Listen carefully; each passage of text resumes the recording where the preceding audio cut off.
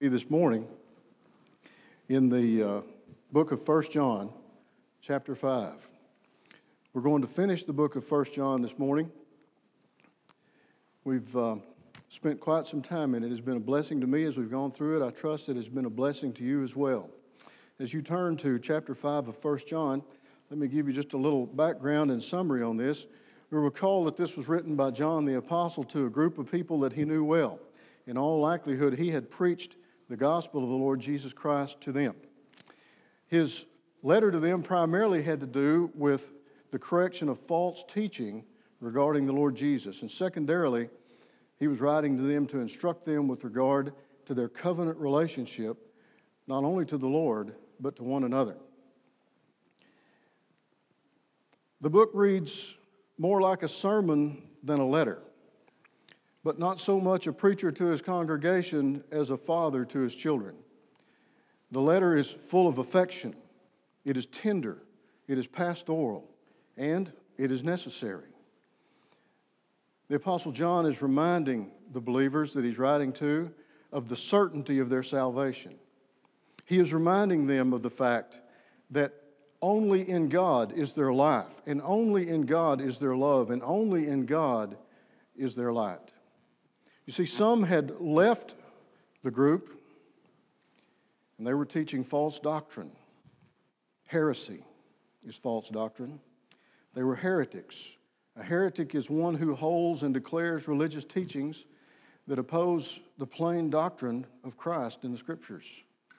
These heretics were teaching that Christ had not come in the flesh, that he had only appeared to be human. John was writing to correct that satanic heresy. John was very bold. He said that these false teachers were Antichrist. They denied the apostolic gospel of the Lord Jesus Christ, the gospel that was preached by John and Peter and James and Paul. They claimed to have new revelation when there was none. They left and they started their own group, taking men and women with them, not only from that group, but to hell with them. This letter was John's eyewitness testimony. Let us not forget that the words that we read together this morning are the eyewitness and the ear witness testimony of the closest friend of the Lord Jesus Christ on this earth, who made every step in the public ministry of the Lord Jesus Christ with him and witnessed the things that he said and the things that he did. John testifies to us this morning. He gives testimony under the inspiration of God's Holy Spirit that the Lord Jesus did indeed come in the flesh, that he did indeed die for sins, that he was indeed resurrected from the dead, and praise God, he is indeed coming again. Let's read the text together beginning in verse 6. Speaking of the Lord Jesus, John says, "This is he who came by water and blood, Jesus Christ, not by the water only, but by the water and the blood.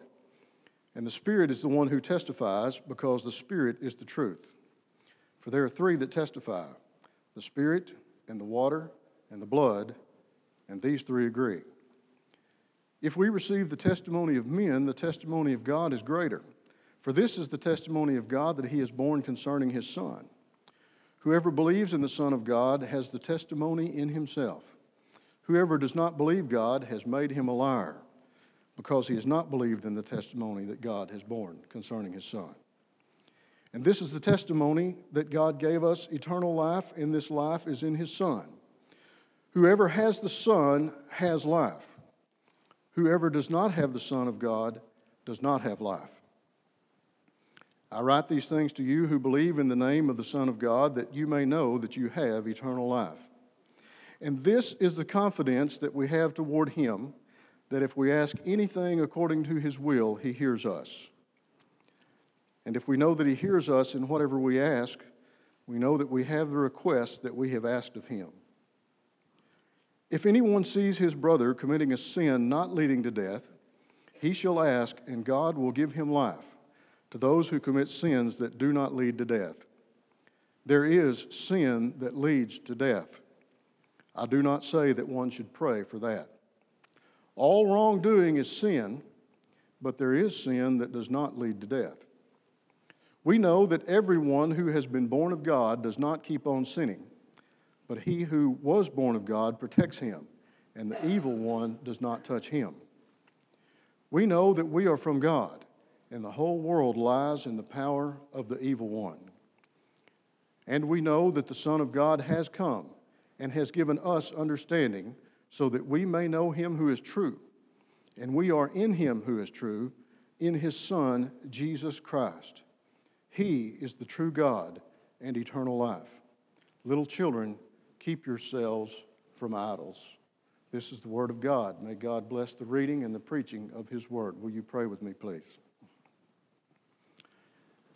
Our Father, we are grateful and thankful for the inspired word of God that we have read together this morning. I pray, Father, that you would bless the preaching of it.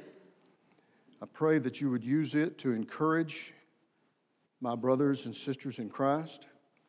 I pray that you would use it this morning to evangelize the lost, if there are any in our midst. But most importantly, Father, I pray that you would use it to glorify the Lord Jesus, who alone is worthy. We thank you for it in Jesus' holy name. Amen.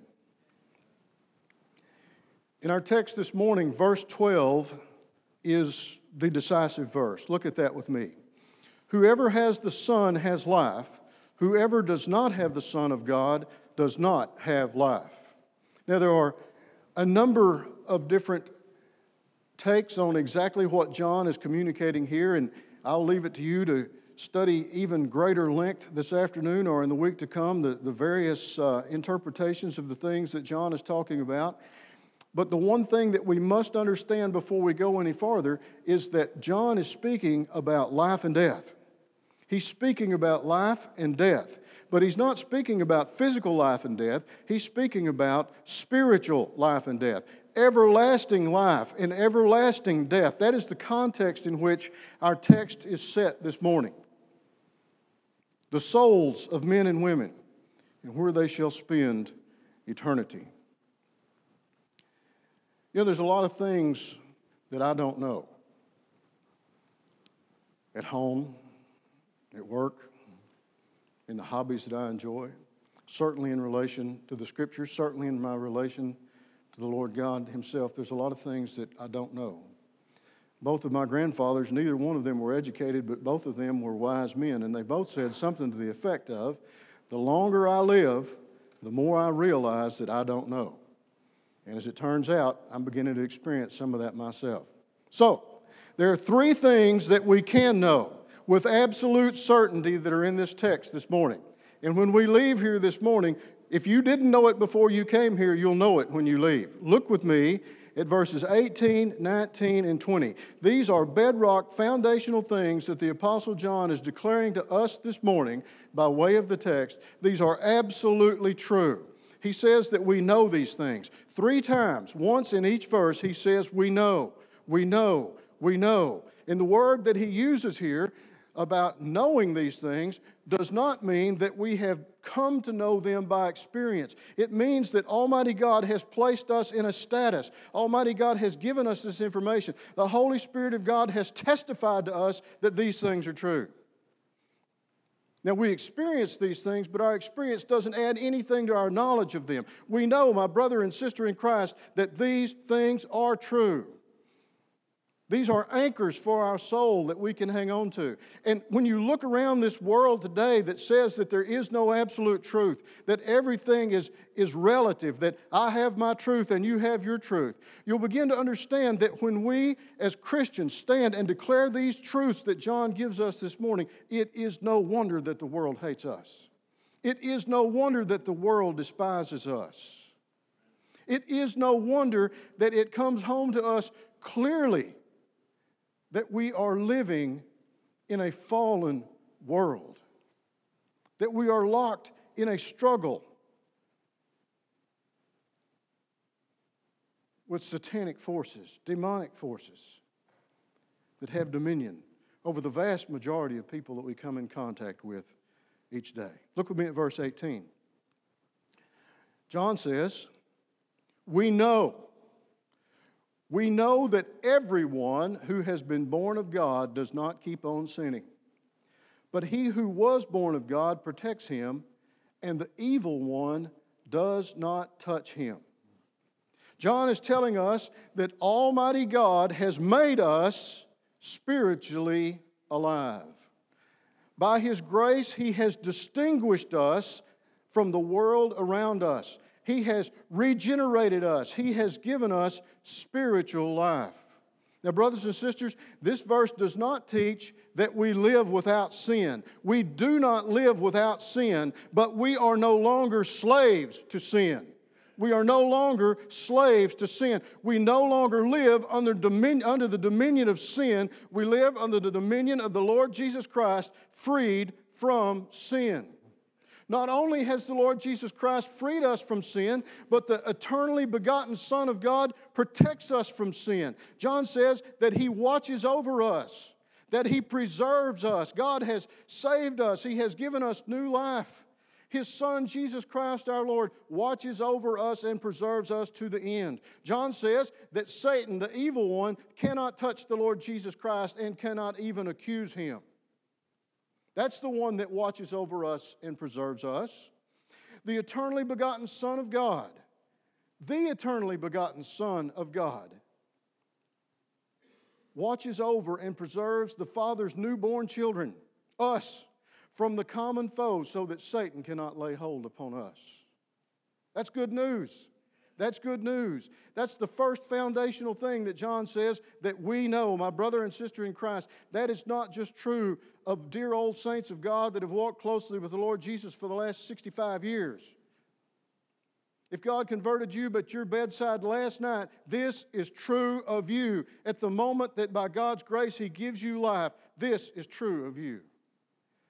The second foundational truth is found in verse 19. Look what the Apostle John says there. We know, not surmise, not hope, not have confidence, but we know that we are from God. And the whole world lies in the power of the evil one. Tell that to your lost neighbor. And apart from God's grace, you know what reaction to expect. We know that we're from God. We're from God. This implies the new birth, the coming forth from Almighty God, a change of state, a new life, regeneration. Look how that's contrasted to the world. We have changed. God has changed us. We are moving. We are being sanctified. We are growing more like the Lord Jesus Christ. We are becoming closer and closer to God in our daily walk every day. Yet the whole world lies in the power of the evil one. Now we did. Each and every one of us did, but we do no longer by God's grace.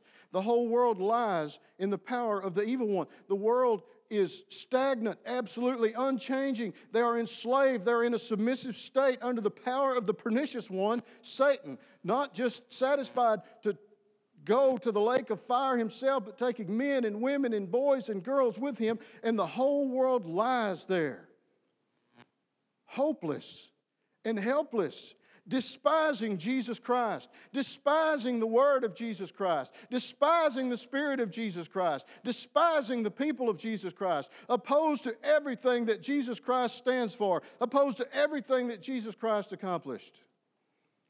Willingly, eagerly, and enthusiastically yielding themselves up to the bondage of Satan and the sin in which they are encumbered with. We know that we're from God. Praise God, that's good news.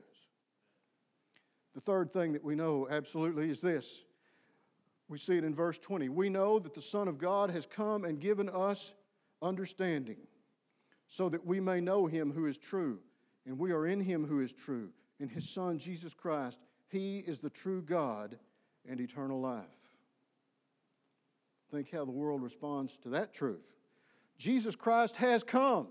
And He is here. He has given us spiritual life, and He has given us spiritual understanding by His Spirit. And it is our permanent possession, my brother and sister in Christ, in order that we may know the true and eternal God. You and I are in Jesus Christ. Our faith is not just an intellectual exercise. Our faith is a relationship with the true and living God. We've been purchased by the blood of Christ, and we experience Almighty God through the Spirit of Jesus Christ. The eternal God has given us eternal life and spiritual understanding by Jesus Christ.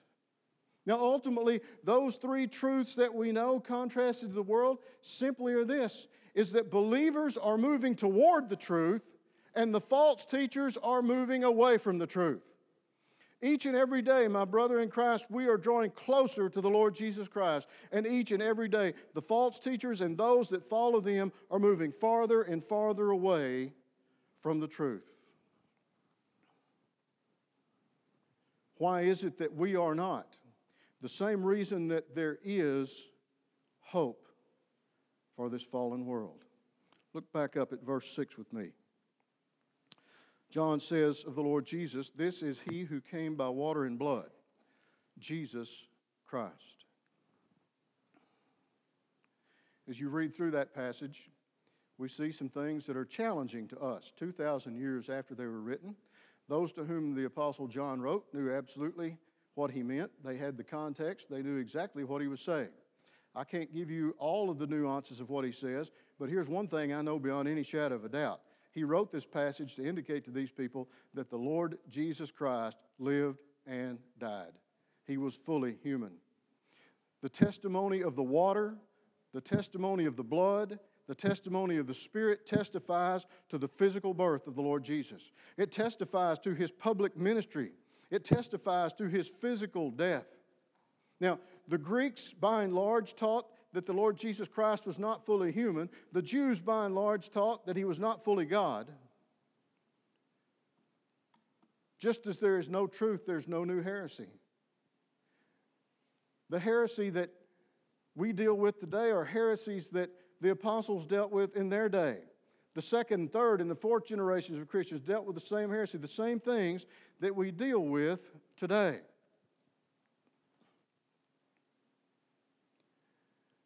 That which brought us out of the lap of the evil one, and the only thing that will bring people out of the lap of the evil one is the gospel of the Lord Jesus Christ. There is no other message. If the preaching of the gospel does not save a soul, that soul will not be saved. It's just that simple. Now, we have brothers and sisters in Christ in a number of different denominations. There are many things that we hold in common with those brothers and sisters in Christ, but there are some things that distinguish us from them by virtue of the fact that we are Baptist. There are things that distinguish us as Baptists from most Baptists in our part of the world because we are particular Baptists. The vast majority of the things that separate us are inconsequential with regard to the salvation of men's souls. The gospel of the Lord Jesus Christ is what must be preached, and it is what must be embraced with faith in order to demonstrate that God has given the new birth. What I'm about to declare to you is the gospel of the Lord Jesus Christ for the encouragement of my brothers and for the evangelism of the lost, for the good of all of our souls. And let me say before I go any farther, that I may be considered narrow-minded and I may be considered bigoted, but so was the Apostle John. So was the Apostle Paul. These are not my words, these are their words. What I'm about to declare to you is the irreducible minimum that constitutes the gospel of the Lord Jesus Christ. And if a man or a woman disagrees with this, if they dispute it, if they teach any other thing, then they are a heretic and they are antichrist and they are leading men and women to hell. The Lord Jesus Christ is eternal God. He has no beginning and He has no end. He is all-powerful. He is eternal. He is all-knowing. As much God as the Father and as much God as the Spirit. He did not cease to be God for one moment, but He laid aside the glory of His Godhead, and He came to this earth. He was conceived in the womb of a virgin by the power of God's Holy Spirit. He was conceived with no sin nature. He was born to her after she carried Him 9 months, fully God and fully man. As much God as the Father and the Spirit, as much human as me and you. I can't explain that. Doesn't mean that it's not so. The Bible says that the Lord Jesus was tempted in all points just as we are, yet without sin. He's the one man that ever lived that did not deserve to die. He had no sin. Yet He came to this earth specifically to die, to save His people from their sins. The one who knew no sin was made to be sin for us. He went to the cross with no sin of His own, and there the Father made Him to be sin for us, my brother and sister in Christ. The sins, each and every one of them, singly and individually, of every one of the people of the Lord Jesus Christ became His. He went to the cross to die as a substitute in the place of His people and as a blood sacrifice under the wrath of a holy God. The Scriptures tell us that it pleased the Father to bruise Him. It pleased the Father to crush Him. Now, that doesn't mean that Almighty God took delight. It means that it was in accordance with the purpose of Almighty God, to crush His Son in the place of His Son's people. As the Lord Jesus Christ hung there upon the cross, His sacrifice, His substitution, the blood that He poured out was the atoning sacrifice that satisfied the wrath of Almighty God against the sins of the people of Jesus Christ. There, the justice of God was satisfied. The Lord Jesus Christ is not only the sin bearer of His people, He is the wrath bearer of His people.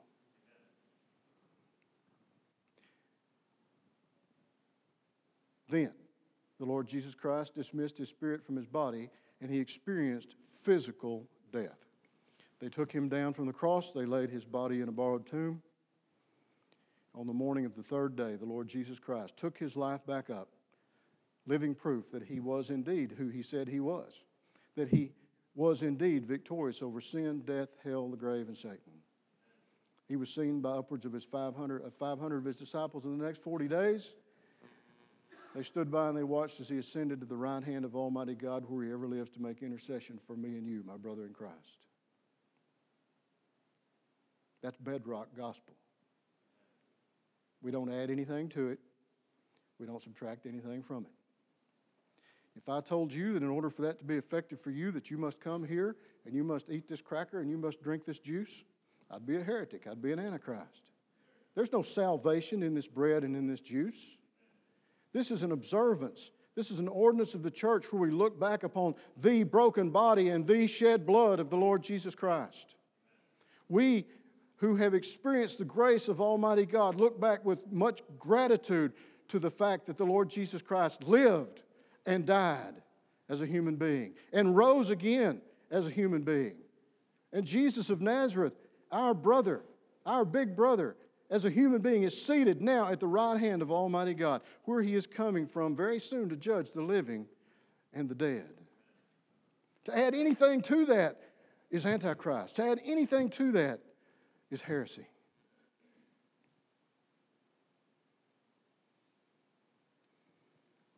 For those of us that have experienced God's grace, we embrace that truth of the gospel.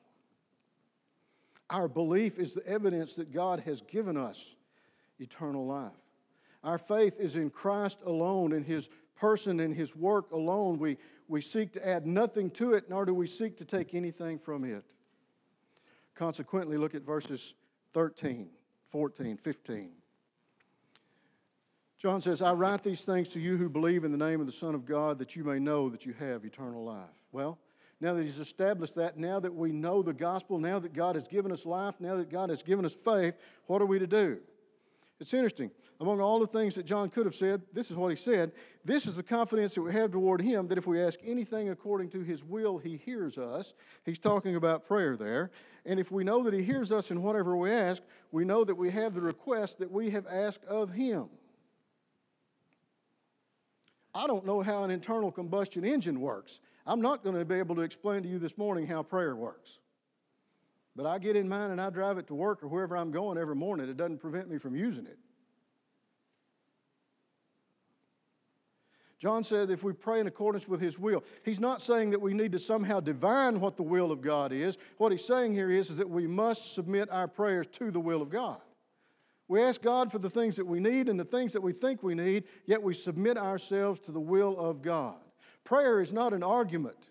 We're not trying to drag God's will down to ours. We're submitting ourselves in order that our will might be lifted up to God and submit ourselves to his purpose. Having talked to us about prayer, notice what John says it is that we are to do with that confidence that we have in prayer. We're to pray for our sinning brothers. Out of all the things that he could say that we needed to pray for, he tells us that we need to pray for our sinning brothers.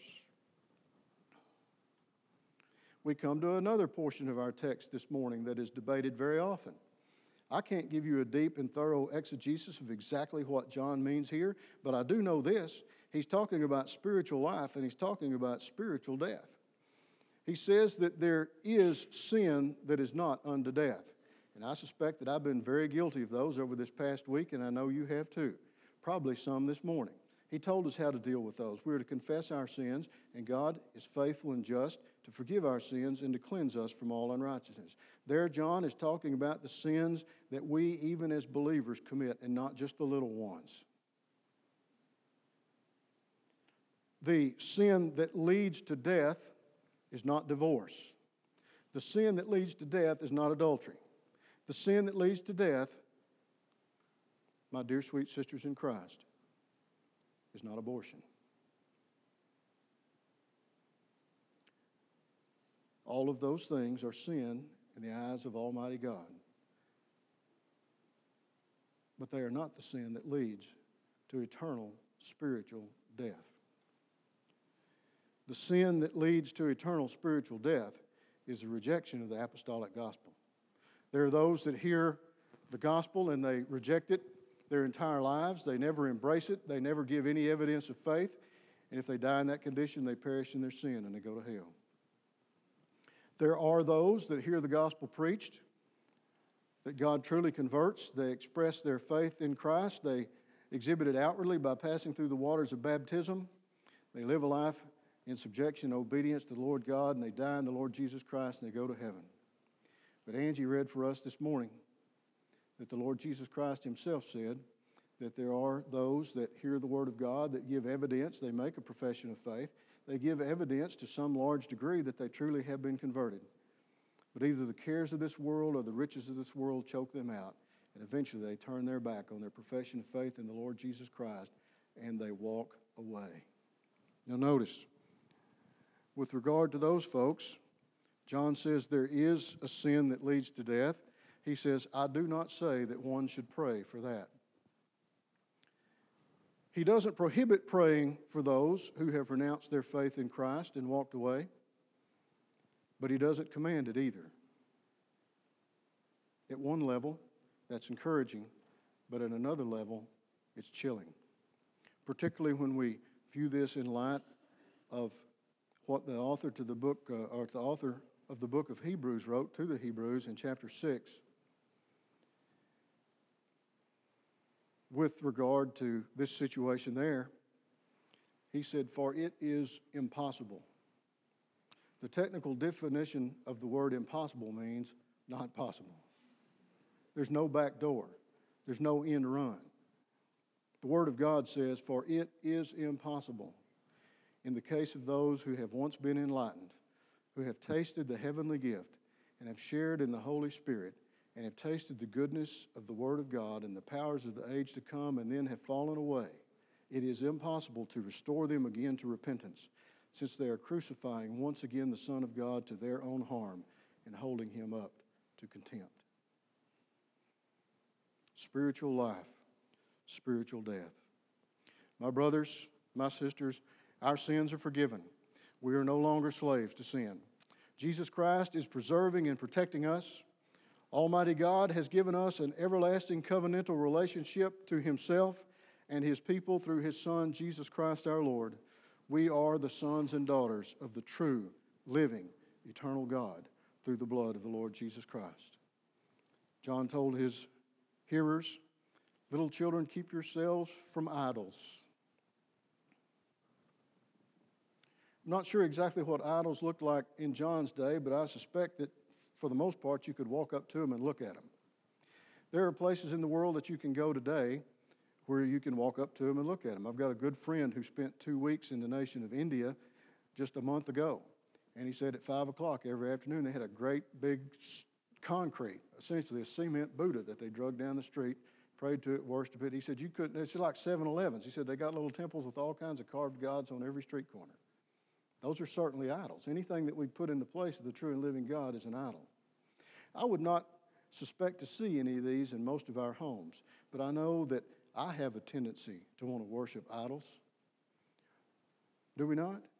Do we not? Money, fame, prestige, power, material things, anything that we put in the place of the relationship of the true and living God becomes an idol in our life. We must be on guard. We must stay on guard. We must not allow those idols to take root in our lives for the good of our souls and the glory of the one true God, Jesus Christ our Lord. Will you pray with me? Our Father, we are grateful and thankful that you, in your discriminating grace, have reached down into this world and called us out of it, that you have given us spiritual life and faith in the Lord Jesus Christ. Father, thank you for these 3 certainties that John has given us to anchor us in this life in difficult times. Father, I pray that we would think on these things, the debt of gratitude that we have for your love, for your grace, and for your mercy, for the selflessness of our Lord Jesus Christ, who came and was obedient unto death, even death on the cross, in order that we might be made the children of God. Father, as we celebrate his broken body and his shed blood this morning, may you give us fresh insight. May you give us greater illumination. May you increase our faith. Father, may you increase our desire to be holy as you are holy. Father, we pray that you would use us to bring glory and honor to the Lord Jesus. Amen. Let's stand and sing together.